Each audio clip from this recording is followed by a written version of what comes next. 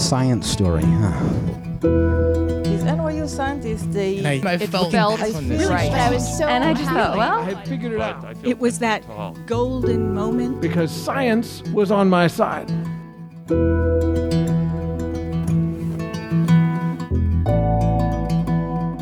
Hi everyone, I'm Ben Lilly, and welcome to the Story Collider, where we bring you true personal stories about science. This week, we're bringing you two stories from people who had to adapt to survive, whether it's a young person dealing with the aftermath of cancer or a scientist surviving war. Our first story this week is from Benjamin Rubenstein. It was recorded in September 2017 at Busboys and Poets 5th and K in Washington, D.C. The theme of that night was damages.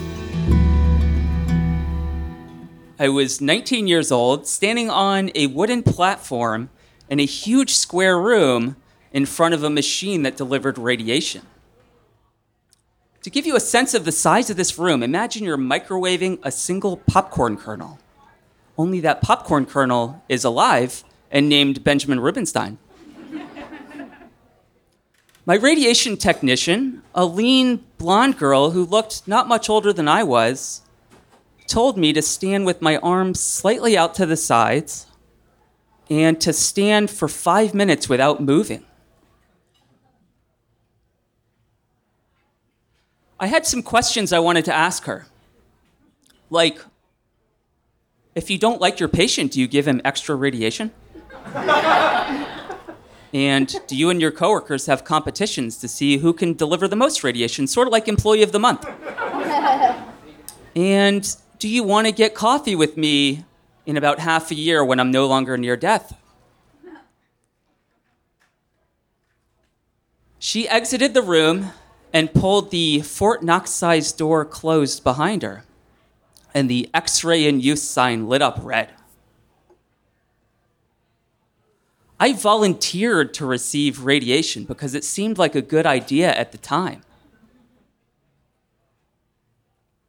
Radiation was found to kill cancer cells in the late 1800s when scientists realized that it attacked rapidly dividing cells like those in tumors. At first, they didn't understand the power of radiation. They would manipulate radium with their bare hands, only to find that it scorched their tissue from the inside. Over the last 120 years, radiation techniques have come a long way. They now have the CyberKnife machine and proton therapy, which can kill cancer cells while minimizing damage to healthy ones. But back in 2003, when I was facing radiation to treat my second cancer, those didn't exist. And I would receive 1,250 rads of radiation spread evenly from head to toe. All my cancer cells and healthy cells would get the same amount. Now, there were pros and cons to receiving radiation. Pros: the possibility of killing the cancer in my body. And, never mind, there's one pro. Con: a guarantee that 20 minutes after receiving radiation, there would be an explosion out my mouth and colon. Con: the possibility that the radiation wouldn't kill my cancer. Con: the possibility that radiation would cause a second cancer, or rather a third cancer for me. Con: the possibility that radiation would damage the healthy cells in my body. I considered all of these and decided that the pro outweighed the cons. With the door now closed, I heard the machine click into place. I wondered, should I close my eyes? Should I stare at it? Should I stare at some other point in the room? It didn't matter. The radiation would find my eyes no matter where they were looking. I just hoped they would find those cancer cells wherever they were hiding too. The machine started. I knew it started not by sight or sound or smell, but by the immediate churning in my gut, the nausea that burst through me, the hairs on my arms that stood on end. I decided to stare at the big black eye of the machine. I stood there motionless for 5 minutes. Then the technician, whose bad side I did not want to get on in case my hunch about the Employee of the Month thing was true, re-entered the room, told me to turn around and face the wall behind me for 5 more minutes. I was depleted and weak from the chemo I had already received, and those 10 minutes were among the hardest things I'd ever endured. I got radiation for 10 minutes a day, twice a day for 4 days. Half a year later, I got well, and I've been well ever since. That was 13 years ago. I have noticed some unique side effects from radiation over the years. One in particular stands out. A few years ago, I noticed my memory wasn't as strong as it had been. Throughout life, I had this amazing episodic memory.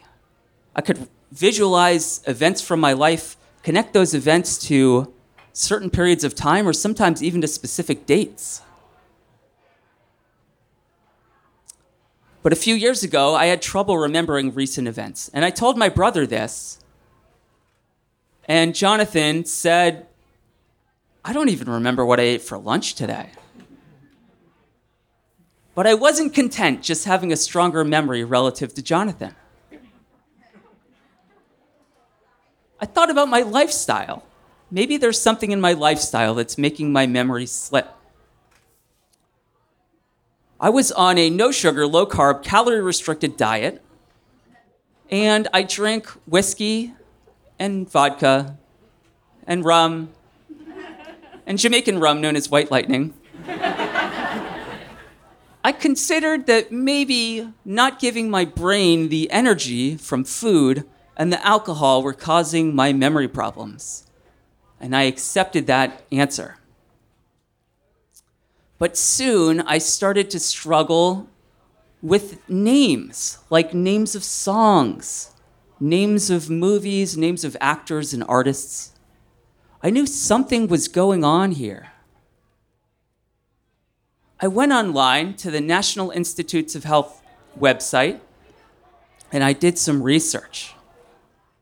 What I found is that radiation to the brain often causes permanent deficiencies in some people. Enough was enough. I had to find out once and for all what was going on. So I sought help. And this past March, I got cognitive testing. Over the course of 4 hours, I went through a slew of brain tests. One to measure my ability to see patterns. One to recall details of a story I was told. One to name as many mammals as I could in a minute. I was told the results would take 5 weeks. Sure enough, 5 weeks later, I get a manila folder in the mail, and I take out the 6-page packet.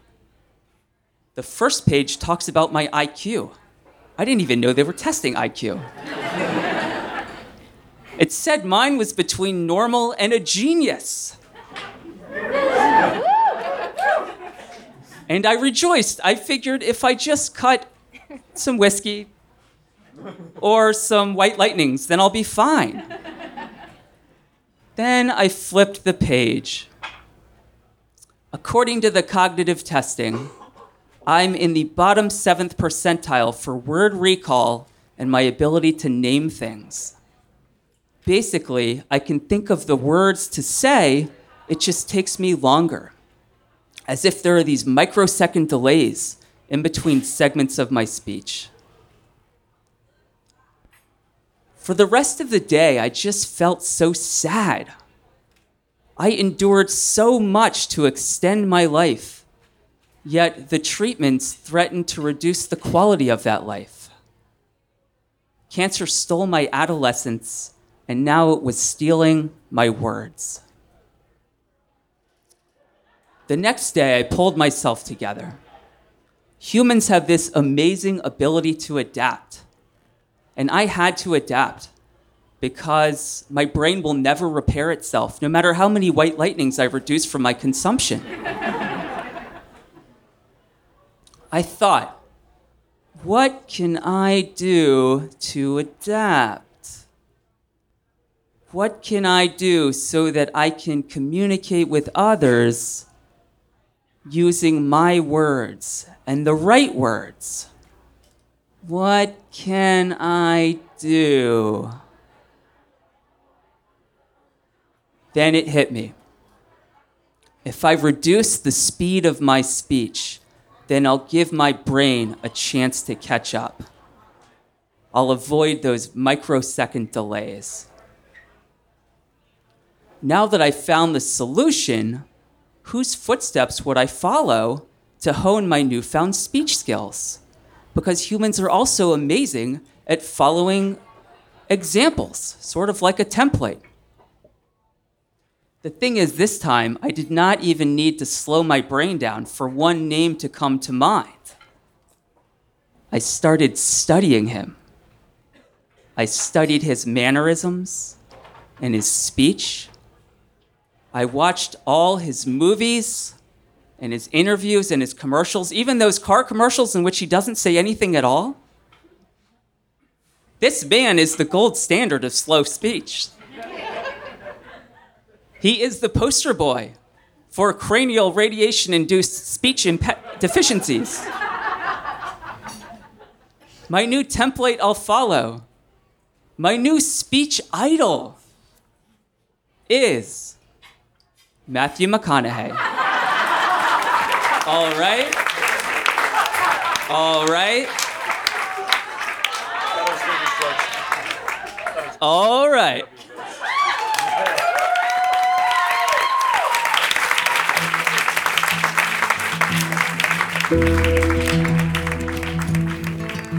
That was Benjamin Rubenstein. Benjamin is the author of the Cancer Slaying Superman books and other personal essays. He speaks about personal health, feeling superhuman, and the urge when he's intoxicated to eat jelly beans. All of them. Benjamin loves inspiring others through a combination of insane stories of survival and attempted humor. Our second story today is from Abbas Musa. It was recorded in May 2017 at Busboys and Poets 5th and K in Washington, D.C. The theme of that night was risk. When I was 12, back in Baghdad, Iraq, Latin soap operas were very popular. And so my sister and my friend and I used to play actors, Latin actors. And 3 years later, I decided I wanted to go into the art program. And it's a 5-year program where it starts after 9th grade and you would graduate with an associate in art. So I told my dad. He was no challenge. He said, okay. And I'm like, okay. Now I gotta convince my mom because I know she's the hard one. So at night, my dad and I told my mom, and she flipped the hell out. She said, you're going to a science high school, you're going to a science college, and your actors are poor in Iraq. And that was it. I went to a science high school, and in fall of 2002, I enrolled in college to study computer science because computers were the second thing that I liked after art. At the end of my freshman year, the war started in Iraq, March of 2003. Schools were shut down, businesses were shut down. We stayed at home, waiting for the war to be over, hoping not to die. And a month after the war, we went back to college to finish the semester. And I remember our professors told us that we are so lucky because by the time we graduate, all these big companies from around the world, they're gonna come and invest in Iraq. And they're gonna need a lot of programmers. And I already imagined myself working for Microsoft. And then I extended my imagination to even meet Bill Gates and shake his hand when he come to visit the Iraqi Microsoft branch. And having a computer at home helped me apply what I learned in college at home, especially for the classes that I liked, like the computer graphic class where we learned how to make 2D cartoons. And I remember how the professor was impressed with the Pikachu that I draw. And then I learned how to color it and then move it. And in the computer security class, where we learned the algorithm that Julius Caesar used to encrypt his letters. And of course, we learned the modern algorithms in encryptions and decryptions. Right after the war, Baghdad was somewhat safe. And so, terrorists first entered Fallujah, and we hear about them, we hear about the fighting and the bombing, but we did not experience anything yet. Until fall of 2003, that's when they started spreading into Baghdad and other cities, and that's when things got crazy for us. I remember in my sophomore year when a guy named Ahmed in college was killed. His friends told us he was shot in the head in front of his mom, and his mom used the button of her shirt to block the blood scatter as it flows from the hole in his forehead. His death haunted me for days because back then hearing about death was not the norm, especially if someone get killed before their time. But in the years leading to my graduation, hearing about death became the norm. And I accepted the fact that every morning before I go to school that I might die in a car bomb or an IED. But I kept going because of hope. And the beautiful thing about hope is it never leaves us. Because when it does, we die. That's why those people who live in a war-torn countries, they continue to live because they're hopeful. And then graduation day comes, July of 2006. And after the farewell with my best friends, I go home and I remember what my professors told us about being lucky because the investor is going to be here and investing and needing us. And I wished if that was true. Instead, the terrorists entered Iraq and started investing in killing us left and right. At that time, Baghdad was so dangerous, not only because the Al-Qaeda terrorists, but also because the Sunni and Shia civil war. Later that year, I had to quit my job and I flee to Kurdistan state in northern Iraq. I got a job as a contractor running a project for the US military. And the officer that I worked for, named Major Abel, he was pretty strict, but also very fair. After a couple of months into the project, Major Abel's unit was leaving, and that's when I learned these US military units rotate in deployments. And at that time, I was away from my family, I was lonely, and I always felt blue every time I go back to my room. The fear of the unknown was my fear, because I always wondered what tomorrow holds for me, where my family and I gonna end up.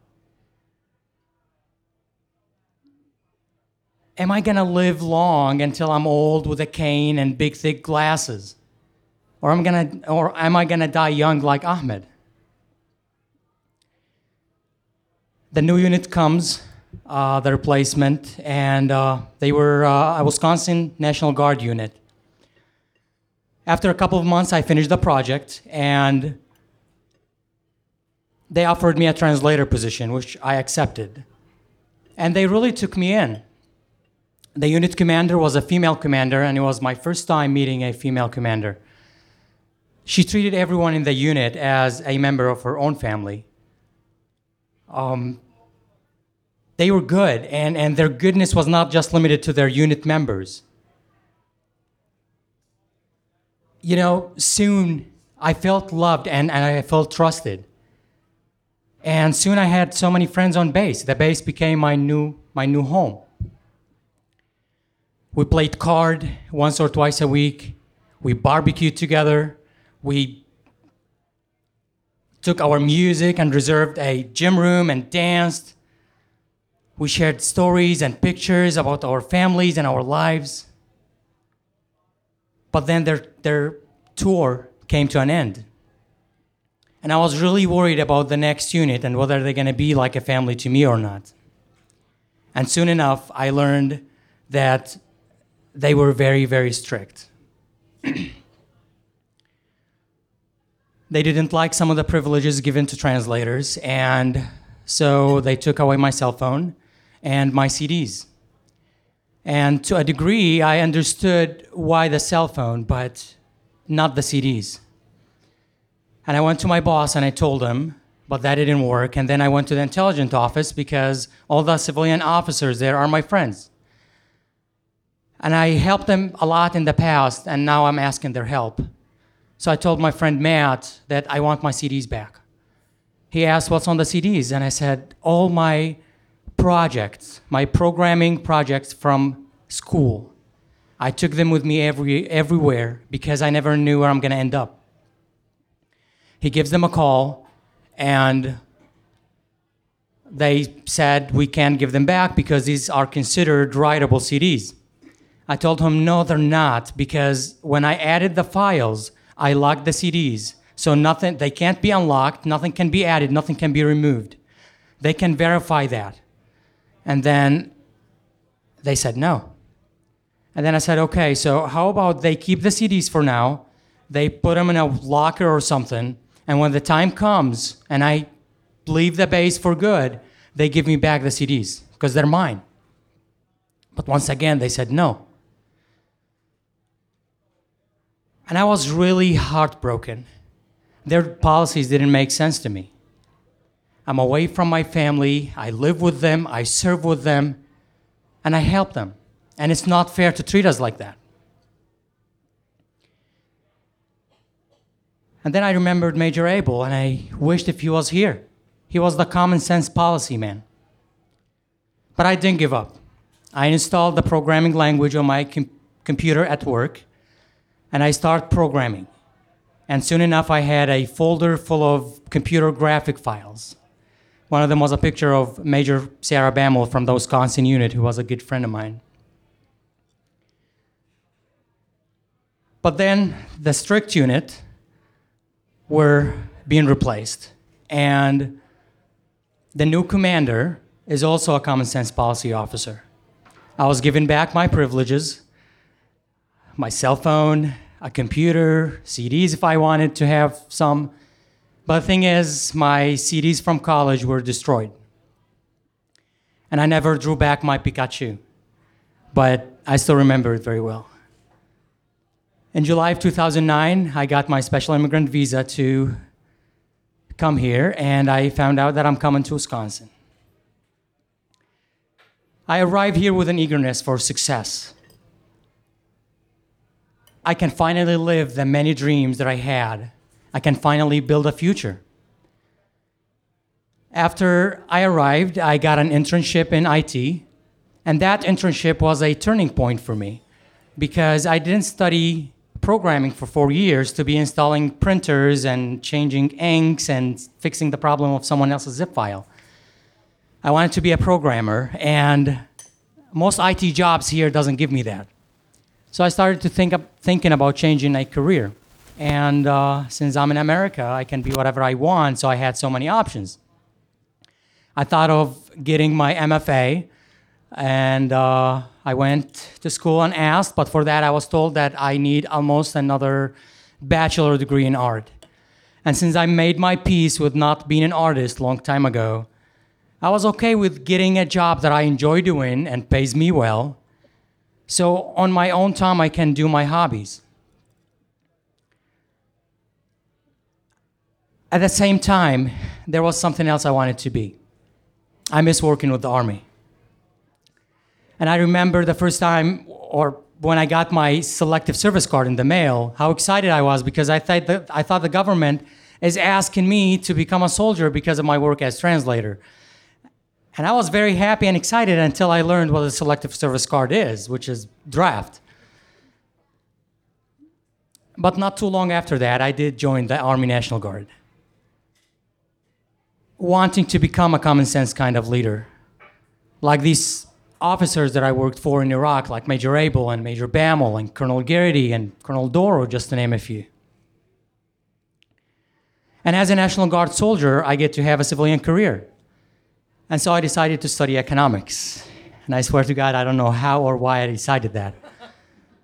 I went to school and I put in an application. I was accepted in the grad school, in the grad program. And I studied statistics and statistical programmings and all the micro and macro econ stuff. And it was tough.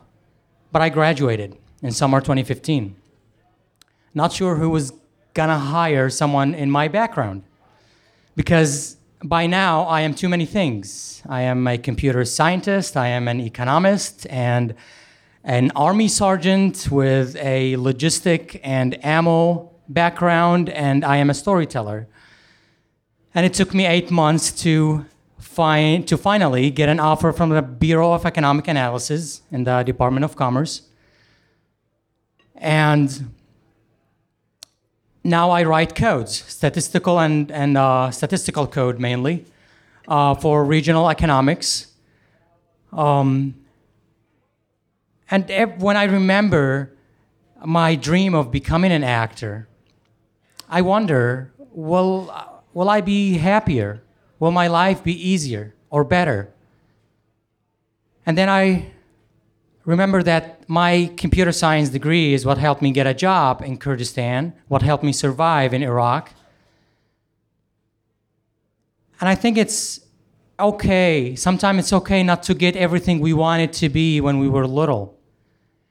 But we should always try to be or to get what's best for us, what we enjoy doing in the second place.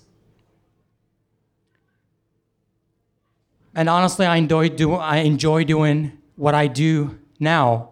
And I feel blessed that I've been introduced to the art of storytelling because it makes me feel like an artist. And it gives me the opportunity to share stories from my beautiful and interesting life. Thank you.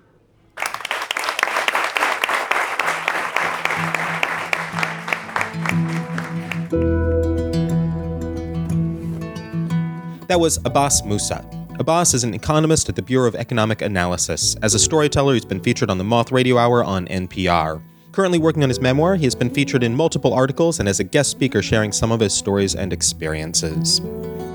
If you enjoyed today's stories or are a fan of the podcast, please consider subscribing or writing us a review on iTunes. It helps us climb up the rankings, and that helps new listeners find the podcast. The Story Collider is grateful for the support of the Tiffany & Company Foundation and of Science Sandbox, Simon's Foundation initiative dedicated to engaging everyone with the process of science. The Story Collider is directed by Liz Neely and Aaron Barker with help from our many vendors and volunteers. The stories featured in today's podcast were from shows produced by Shane Hanlon, Aaron Barker, and Liz Neely. The podcast is produced by Zoe Saunders, and the theme music is by Ghost. Special thanks to Busboys and Poets for hosting these shows. And to, we need a joke. Thanks for listening.